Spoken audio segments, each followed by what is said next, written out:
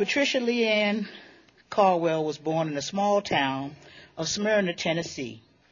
She is the daughter of Robert and Irma Caldwell. At the age of 3, her family moved to St. Louis, Missouri, and later returned to Tennessee when Patricia was 12 years old. This move rekindled her friendship with Frederick McKissick. Patricia grew up with segregation and injustices, which she writes about. She spent many countless hours in the Nashville Public Library, which was one of the few places that wasn't sanctioned by segregation. However, it was her family life that was bountiful and flowing with tales told by her storytelling grandfather. She was raised with the love of reading and the love of the oral tradition. Patricia graduated from Tennessee State with a Bachelor of Arts degree in English in 1964.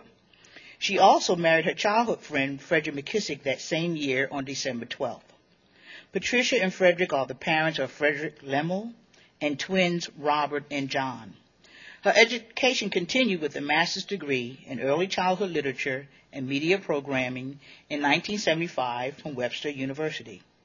Patricia had a successful career as a teacher and a children's book editor.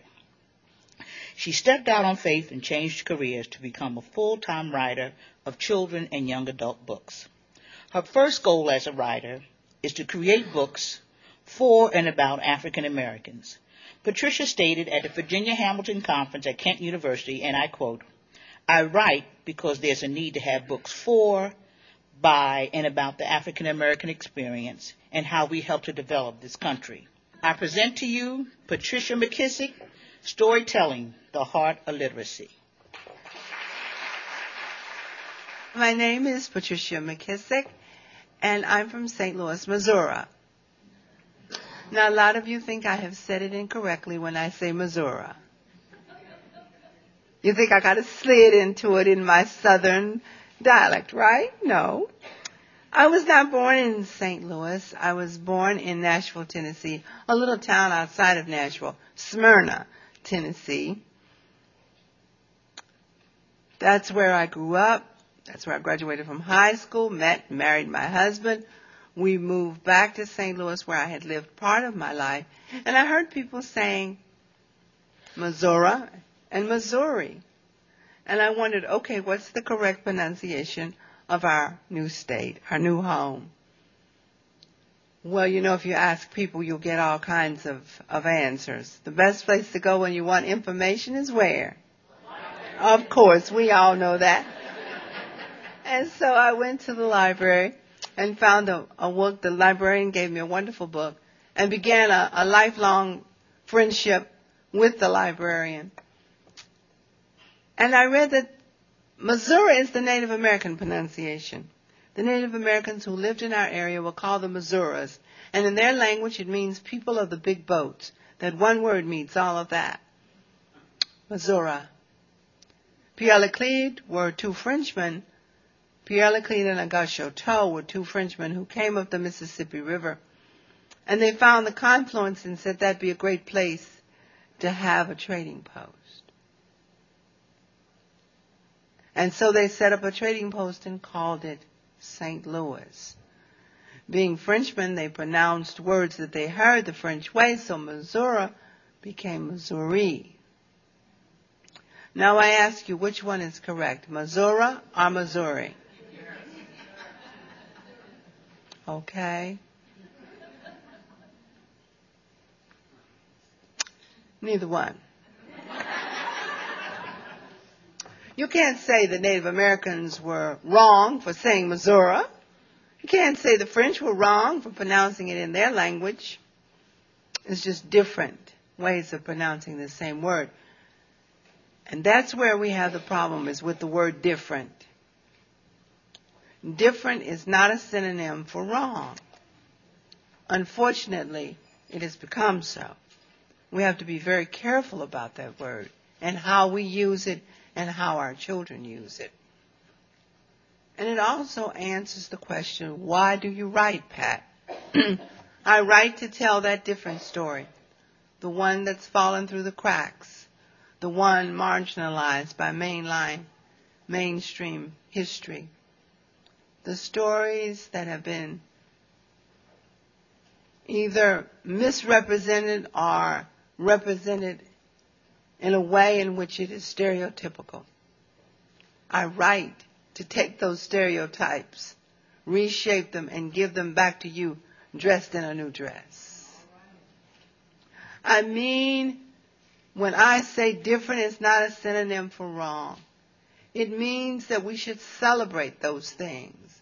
You know, we used to avoid, oh no, there is no difference. Yes, there are wonderful differences. We're all different.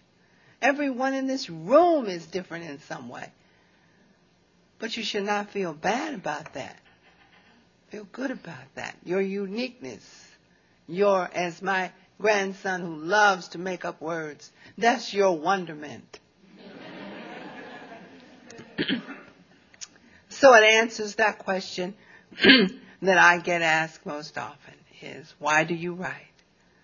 And so you can say Pat McKissick writes to tell that different story. And different is not a synonym for wrong. Before I was a writer, however, I was a listener. I grew up listening to stories, listening to language. Come with me to Nashville, Tennessee, to an old farmhouse. It's set back off the road, little squat house, had a window here, and the doorway. It looked like a face. 2 windows, door, and the front porch kind of sagged, so it looked like a smiley face. And there was a long sidewalk that led up to the house, and when you turned and started toward it, you always felt like you were going to a warm and happy place. My grandparents loved to, in the evening, sit on the front porch. There was always a radio that sat in the window, and my grandfather would listen to the ball games. And I always remember when Marian Anderson would sing or Mahalia Jackson would sing, my grandmother would make us be quiet because you had to listen to greatness. You were quiet and respectful before greatness. Then every once in a while a neighbor would come by and my grandmother would go and excuse herself and come out with a pitcher of lemonade or iced tea. And she'd have those little tea cakes that I loved. Now, most of the time, we children were told, go on and play, because you didn't sit and listen to grown folks' conversation, as she would say. And so we had to go play when the neighbors gathered, unless they started telling stories. And at that point, we were all welcomed. And the stories were layered. The seniors got something out of the stories that the young parents and the mothers and the fathers learned, and then the teenagers, and then finally the little ones. We all got something out of the stories. They were layered. I try to do that in my writing. I try to layer so that the reader who's sharing the story with the young person will get something out of it or see something in it that they can learn from as well. My mother loved to do Dunbar poetry. I would sit in the hollow of her arm on the porch swing, and she would begin reciting Dunbar. Little brown baby with sparkling eyes. Come here, Pep, and sit on his knee. What you been doing, sir? Making sand pies? Why, look at that bib. You's as dirty as me, and look at that mouth. That's molasses, I bet. Come here, Maria, and wipe off his hands, 'cause B's gonna catch him, and him being so sweet and sticky. Goodness lands. Oh, when Mama would do that, I would say, oh, Mama, do it again, please, please. And then when she'd finish, I'd beg her to do it again, and she would say, no, go to bed now.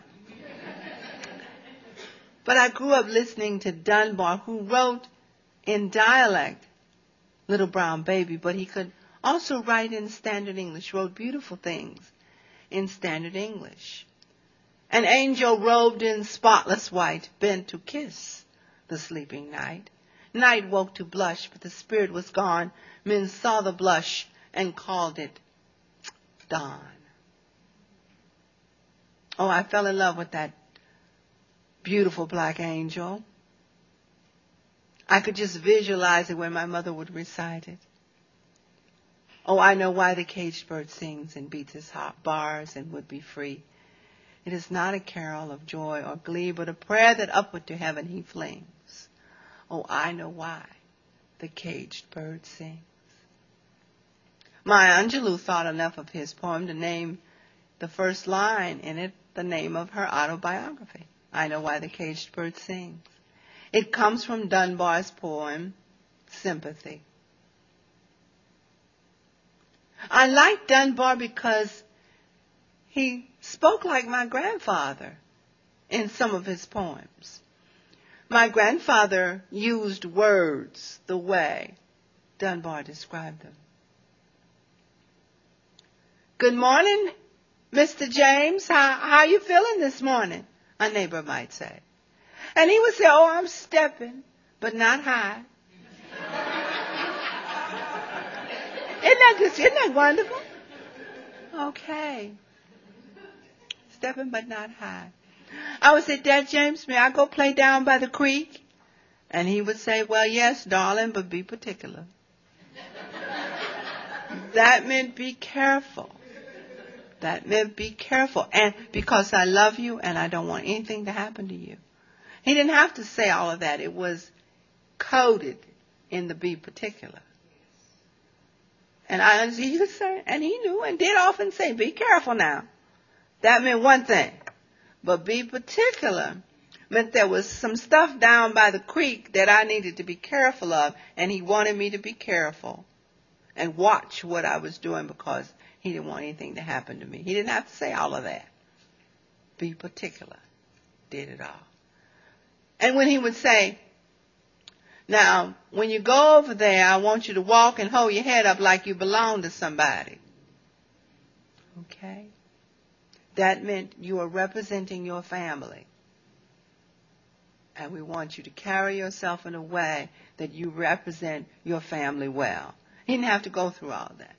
Just hold your head up and walk like you belong to somebody.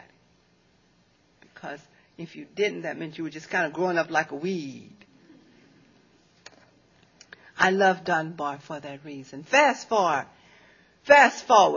many years later. I'm a teacher. I'm teaching 8th grade English, and I want to give my students Dunbar. But when I go to the library, there's not a single book about him in the library, not a children's book. There's a few adult books and biographies, but nothing for young readers. So I complained. You know, it's a shame they don't have a book about Dunbar. How come they don't have a book about Dunbar in the library? Somebody ought to write a book about Dunbar.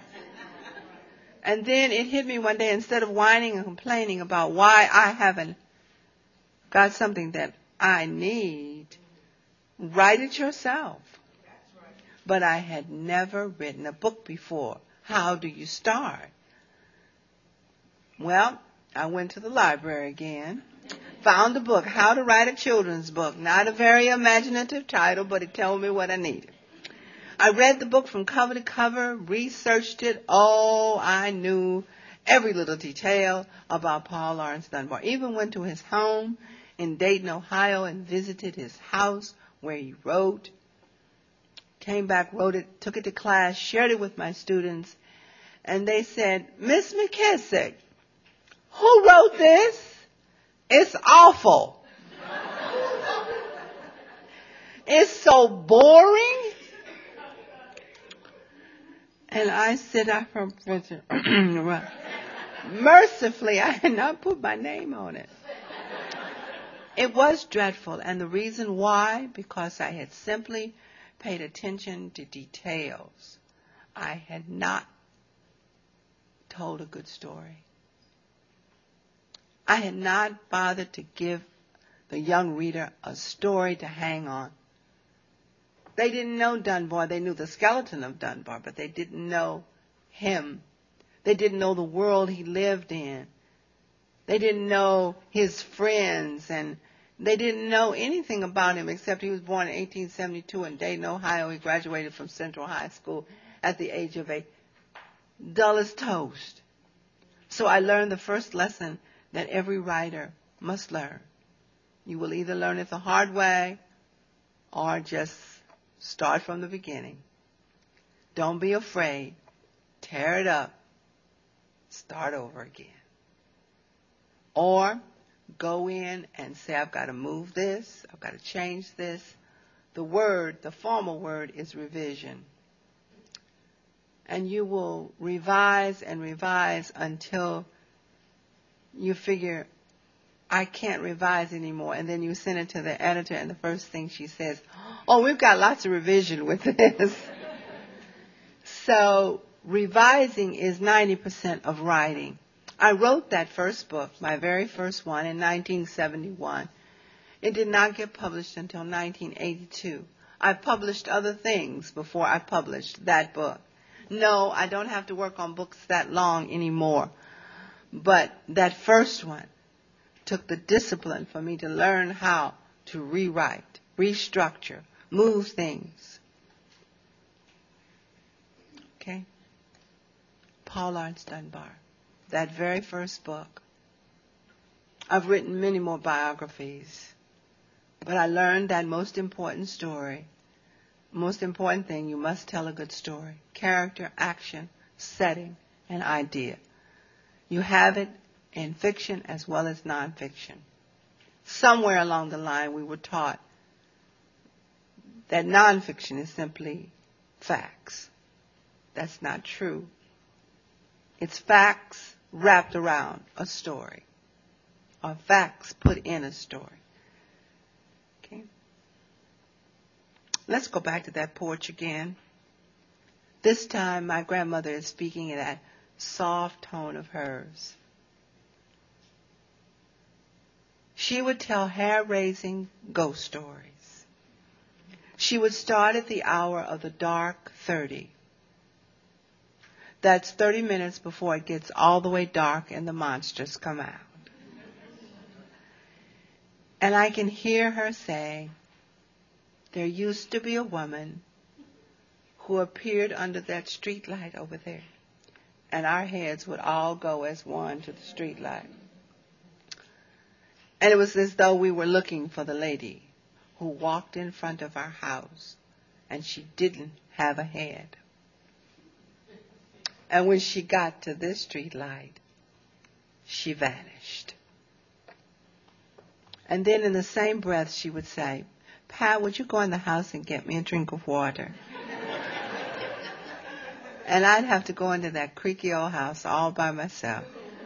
It wasn't so bad in the living room because the light from the front porch filtered in.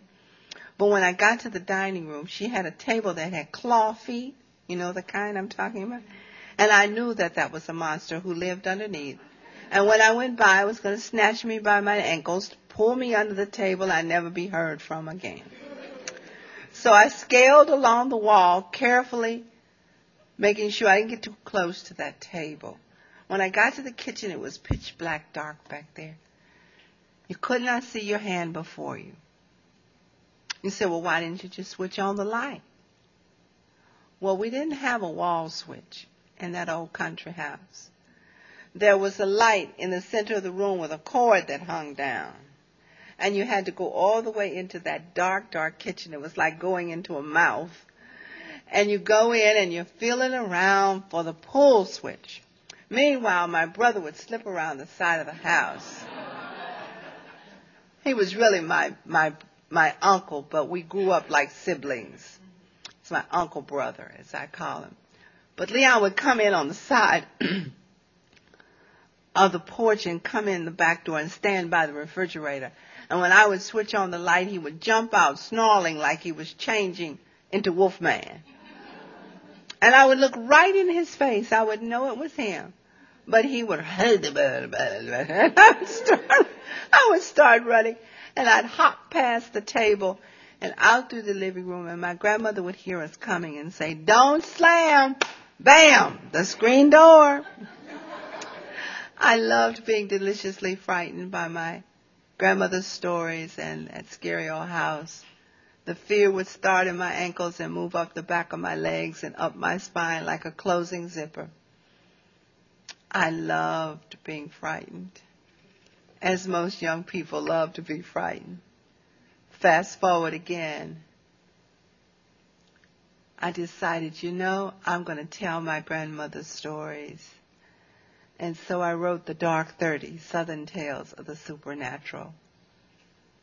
It was a departure from the stories that I had been used to telling because I did picture books and nonfiction. I'd never written anything longer. And these are short stories, a collection of 10. And they're based on Southern stories that are scary. They're all original. They are my stories, but they're based on stories that I heard. They were like stories I heard. And one in particular comes from my growing up. We had monster rules when I was growing up. That's the way we managed our monsters. See, I was the founder and first president of Monster Watchers of America. I had eaten 6 boxes of crinkly cereal and saved the box tops, sent off with 50 cents. And some weeks later in the mail, I received 6 glow-in-the-dark ID badges. Oh, yes. And I invited 5 friends to join me. But the most prized possession was the Monster Rules, a book of 10 rules that helped us to manage the monsters. You know the monster rules. You know them. Let's give you a few. Monster rule number 10 says monsters cannot come within the circle of light. If you have light, they can't come in that circle of light. Don't you love it? Monster rule number 7. You know this one. You don't play near where monsters live. Isn't that common sense? When they make the movies, why do they have people stay in houses and it's saying, get out? I said, who wrote that? So in my book, when the house says get out, the people get out. Monster rule number 5 says you should never lie about seeing a monster. If you haven't seen it, you can't say that you have. But we all know that they're there. Those of us who are believers, we know they are there because you can see them just out of your sight. You hear them scratching around in the dark. Oh, they're there, all right. But you can't say you've seen one if you haven't. Monster rule number 2, never let a monster see you crying. No matter how frightened you are, fluff up. Fluff up, because when they see that you're frightened, that's when they make all those noises and scare you to death. So no matter how frightened you are, never let them see you crying. And the last one, the prime directive. Monster rule number 1. If you love and you know you are loved, you are safe.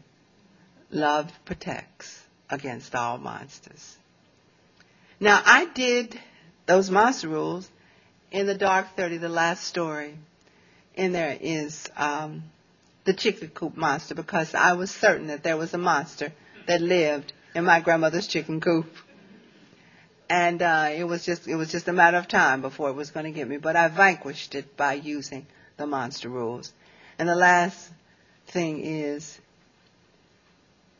I tell the monster, I'm not afraid of you anymore because I am the granddaughter. No, I am the oldest granddaughter of James Leon Oldham. He loves me, and I know it. And the monster vanished. And even to this day, the monsters still do come. No, they're not the childhood monsters, but they're just as wicked. You might know them. The IRS.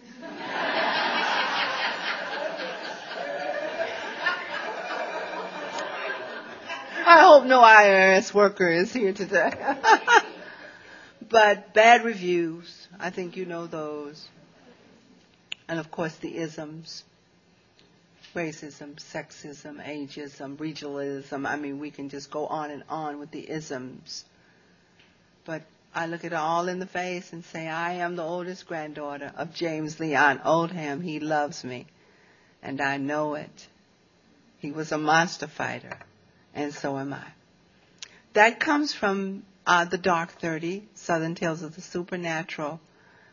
I also said, well, okay, I've done the scary stories. I'll do the funny stories. And so porch lies. A porch lie is not a mean or a vicious lie. It's a story of exaggeration and humor. And the one that Loretta told you about, Cake Norris, that's my grandfather. They called him Cake. All the people who knew him called him Cake because he used to steal the warm cake that his mother would put out to cool before she put the icing on. And he would cut a slice out of it and run and hide under the crawl space. And so they started calling him Cake.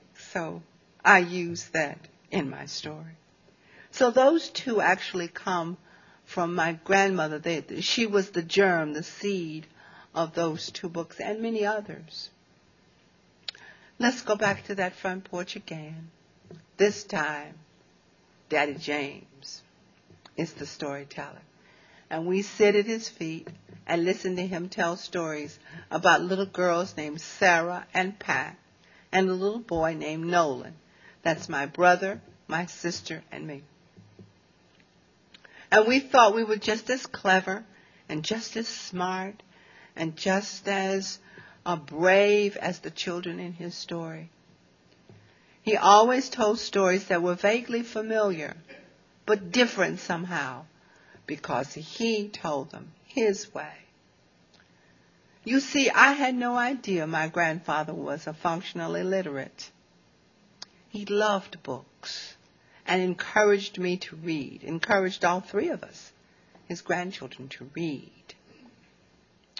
And the way he encouraged me, he would say, "Darling, read to me what they taught you up at the schoolhouse today." And I would whip out my Dick and Jane, and I would see Jane run. Run. He endured that. He allowed me to read to him. I had no idea that in other families, the adults read to the children. In my house, the children read to the adults. Imagine the confidence that they gave me in my reading. I always loved to read out loud to people. Enjoyed it immensely. So he suffered through Dick and Jane all the way up through Julius Caesar. And when I came to a word that was too difficult for me, I would sound and he would say, "Work with it, little sister, it'll come to you." He wouldn't jump in and tell me. He'd let me work it out, and so I did. I learned to sound out words. There was no adult jumping in and telling me the word. So naturally, that built my confidence. My grandmother and grandfather were from the old school. They didn't believe in checks. I can remember borrowing $25 from my grandmother, and I came back and I was taking out my checkbook to pay her. And she said, "No, darling, don't give me a little piece of paper. What did you borrow?" I said, $25. "And how did I give it to you?" I said, "A 20 and a 5. She said, "Well, then bring me that." She did not want a piece of paper, as she called it, a check. And they believed in paying their bills in cash at the place where they owed. So they went to the light company and paid their light bill. They went to the department store and paid whatever. They went there once or twice a week to take care of business. And in the process of going there, my grandmother would take me to the library. All along the way, there were places where we couldn't go in. We couldn't go to Peace Fountain. We couldn't go to the Andrew Jackson Hotel. We couldn't go to Morrison's Cafeteria. We couldn't go to the Grand Ole Opry. If we did, we had to sit up in what they called the Buzzard's Roost.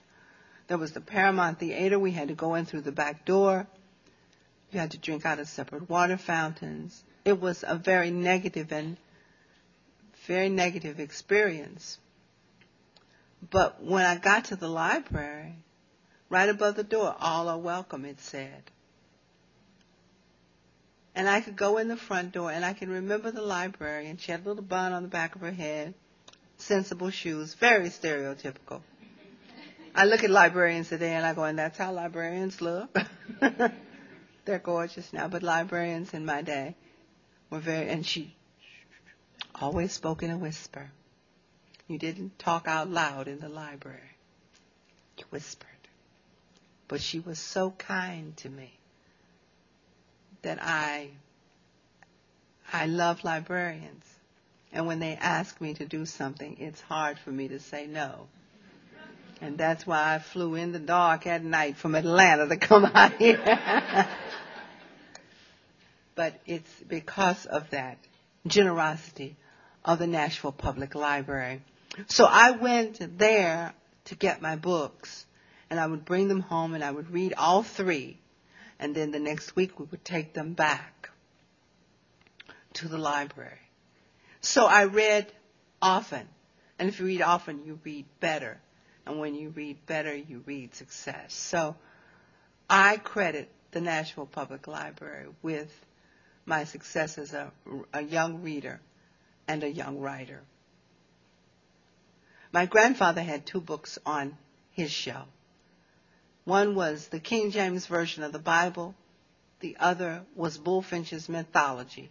I have no idea of where he got that book, but it was that thick, and it was on the mantle.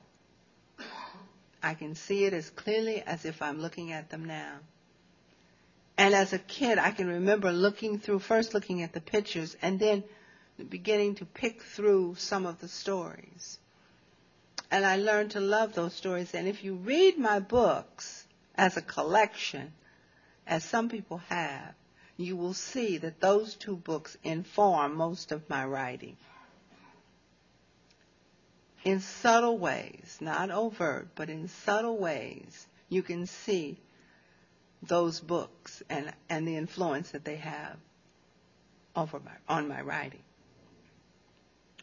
Daddy James would tell stories about little girls named Sarah and Pat and little boy named Nolan. And one he told in particular was one of my favorites. The three kids had a chore to do for grandmother, and that was to take a basket of eggs over to a neighbor's house. And along the way, they were confronted by a wolf, a bear, a snake, and a fox. But they tricked that fox, the snake, and the fox, and the wolf, and the bear. They tricked them and got through the woods. Fast forward again. It's a long, long summer, and I don't have a contract. And I said, well, maybe I'll try to write a picture book. I've never written a picture book before. So I sat at the word processor, and I said, I'll write my grandfather's story. That's what I do. That'll be a cute little picture book. And so I did all 16 pages of it. For those of you who know about a picture book, it's usually about 6 to 7 pages long. And I sent it to my editor, Ann Schwartz, who was at that time at Dial Publishing House. She's since she has her own imprint, Ann Schwartz Books, and she's at Random House. But at the time, she was at Dial. And she was right out of college, and she was a reader. And she read my manuscript. And she wrote me back a letter, lovely letter, and it said, I like your manuscript. It has possibilities. There is a story in there somewhere, but it's way too much going on. You've got 3 kids, a grandmother, a grandfather. You got a bear, a snake, a wolf, and a fox. You got a dog and a cat and a neighbor. She said, it's way too much going on. If you'd like to rewrite it and shorten it somewhat, and I'd be glad to look at it again. But that's not my grandfather's story. Well, I can't do that. And then I thought, I don't have a contract. So I said, okay, I tell you what, I'll get rid of my brother and sister. And I'll keep myself. And I'll get rid of the wolf, the bear, and the snake, and I'll keep the fox because I like his voice. I dare say a little girl like you should be simply terrified of me. Whatever do they teach children in school these days? Well, whatever you are, you sure think a heap of yourself, said Flossie, as she skipped away from that fox, leaving him to try to prove that he really was who he said he was. Before long, she came to a tree. There were some flowers, and she picked some wildflowers for Miss Viola. Fox slid up beside her. Prepare to be frightened. I have the proof right here. I am a fox because I have thick, luxurious fur. Here, feel for yourself. And he leaned over for Flossie to stroke his back. It is soft. It feels just like rabbit's fur. You're not a fox. You're a rabbit all the time trying to fool me. A rabbit? Did you hear her call me a rabbit? A mere bunny? I have you know, young lady, that I am a fox of rare breed. I have raided some of the finest hen houses from Franklin to Madison. Rabbit indeed, I am a fox, and you will act accordingly. Flossie hopped to her feet. She put her hands on her hips, and she said, unless you can show you're a fox, I'll not accord you nothing. And she skipped away, leaving Fox dumbfounded. She got all the way through the woods, tricking that fox. He had been reduced to just sniveling and crying, and he was just a pitiful mess. Give me one last chance. I'm certain I can prove it. About that time, Flossie came out of the woods. She could see Miss Viola's cabin just a little ways in the distance. Fox didn't notice a thing. He was just begging to be believed. Wait, here it is. I'm a fox, he said, yes, perking up some, because I have sharp teeth and can run exceedingly fast. Flossie was bouncing back on her toes, up on her toes, back on her heels, up on her toes, back on her heels. She said, it doesn't matter what I think anymore. What do you mean it doesn't matter anymore? Well, said Flossie, you've got sharp teeth and can run fast, and so does a hound dog. And one of Mr. J.W. McCutcheon's hound dogs is right behind you. And by the way he's looking, it's all over for you. But Fox dashed toward the woods.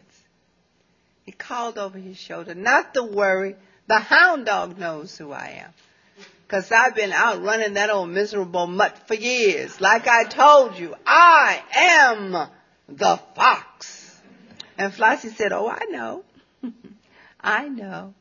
As she turned toward Miss Viola's with a basket of eggs safely tucked under her arm. When I rewrote it and sent it back to Anne, it was 7 pages long. And that was the beginning of our relationship. We have done many picture books together. Precious and the Boo Hag is one of the more recent ones. But I did Miranda and Brother Wynn, which was one of Jerry Pinkney's first Caldecott honor books. I have done My Dear's Aprons.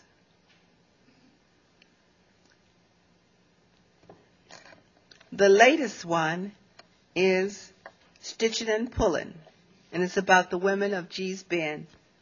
And I want you to just know that it's out there. These are about the women who made those wonderful quilts that are now hanging in museums all over the world. And Gee's Bend, Alabama was considered the poorest county in the country during the Depression. And the women made these quilts because they just needed them to keep their children warm, and they would stack them to make a mattress. They covered the tables with them. They used them for their children to crawl on when they would go outside and have picnics. They used the quilts for everything, small ones and large ones. Now, today, those quilts are going for $25,000 and more. So it was my pleasure to go to Gee's Bend and work with these ladies. And I had the opportunity to quilt with them. My next picture book, I will share this with you, and it's called Never Forgotten. And I'd like to share it because this is something that has been in process for about 20 years. I have been asking every West African that I met, did you miss us? And what I mean by that was, are there stories in your culture that talk about the ones who were taken away? Did you tell stories? Did you sing songs, poetry, any remnant of anything that I could use to tell a story that comes from that side over to here, where you looked and longed for us the way we looked and longed for home? In all those years, I did not find one story. I did not find one song. I'm sure they're there, but I was unable to find it. And so I said, okay, instead of whining and wondering, I'll do it myself. So it's written in free verse, and it is about it's about a blacksmith, a West African blacksmith. And in West Africa, the Mende blacksmiths were thought to be magicians.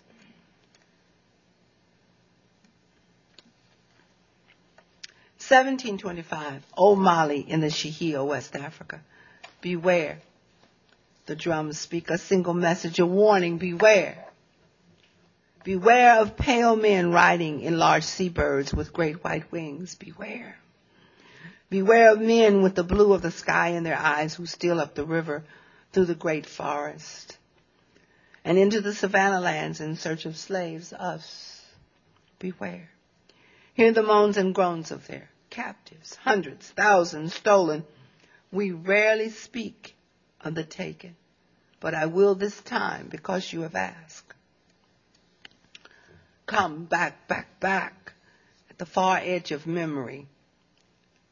We recall a Mende blacksmith, Dinka. By all accounts, a master craftsman, an artisan, worthy of praise, honored as a powerful magician, one who could speak the old names of the mother elements, earth, fire, water, wind, and they would do his bidding, Dinka. People sang praise songs to him. Though Dinka was a gifted blacksmith, first among the first, he is not remembered for that. He is best remembered for being a loving father. When Dinka's beloved wife of only a year died giving birth, Dinka put away his sorrow and embraced his newborn son. I will raise you myself, he declared. The elder women of his village argued against it, saying, he will grow up wild without the gentle hand of a mother, a gentle hand to guide him. You must abide by custom, take another wife, or give the baby to a woman who is childless. But Dinka could not be persuaded. How will you feed the baby? The women argued. You have no milk to give. Still Dinka would not change his mind. The tortoise does not have milk to give, but it knows how to take care of its young. Then shamelessly, he tied the baby on his back like a woman and headed for his forge.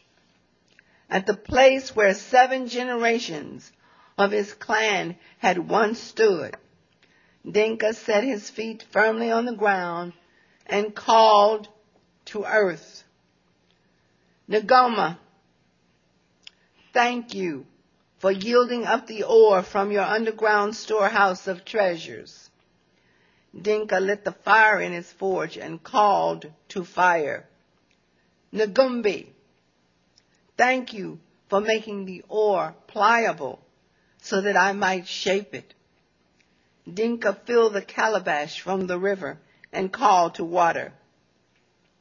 Zilowa, thank you for setting the iron and making it strong. Dinka fanned the bellows, and fire rose up again. He called to wind, Fifi, thank you for reviving fire and keeping my brow cool in the heat of the day. Then lifting his arms in praise, Dinka cried, Come now, elders, behold my beloved son. Mother Earth appeared first, ageless and forever beautiful. She kissed the baby, then spoke softly. See how he grabs my finger. Already he is strong like my mountain sons. Fire Woman leaped into the air and swirled majestically in her flaming garment of red. He does not fear my blades. Clearly a sign he will be an inspired leader, inspiring, forceful, and courageous. And she blew the child a warm kiss that made him cool. Water Maiden sang to the boy child an old lullaby. A baby has come, he has come, and happiness has come. A boy has come, he has come, and laughter has come. A son has come, he has come, and beauty has come. Then the child gurgled in reply. She tickled his toes and said, Even now I can hear the music in his voice. Suddenly, wind spirits swished in, turning and spinning, flipping and swooping, and made the baby squeal happily. Wind gently embraced him and whispered in his ear, We will dance through the tall grasses, you and I, forever free. He is taken on board the ships, and the elements go out and look for him. And they do find him Wind finds him in South Carolina, in Charleston.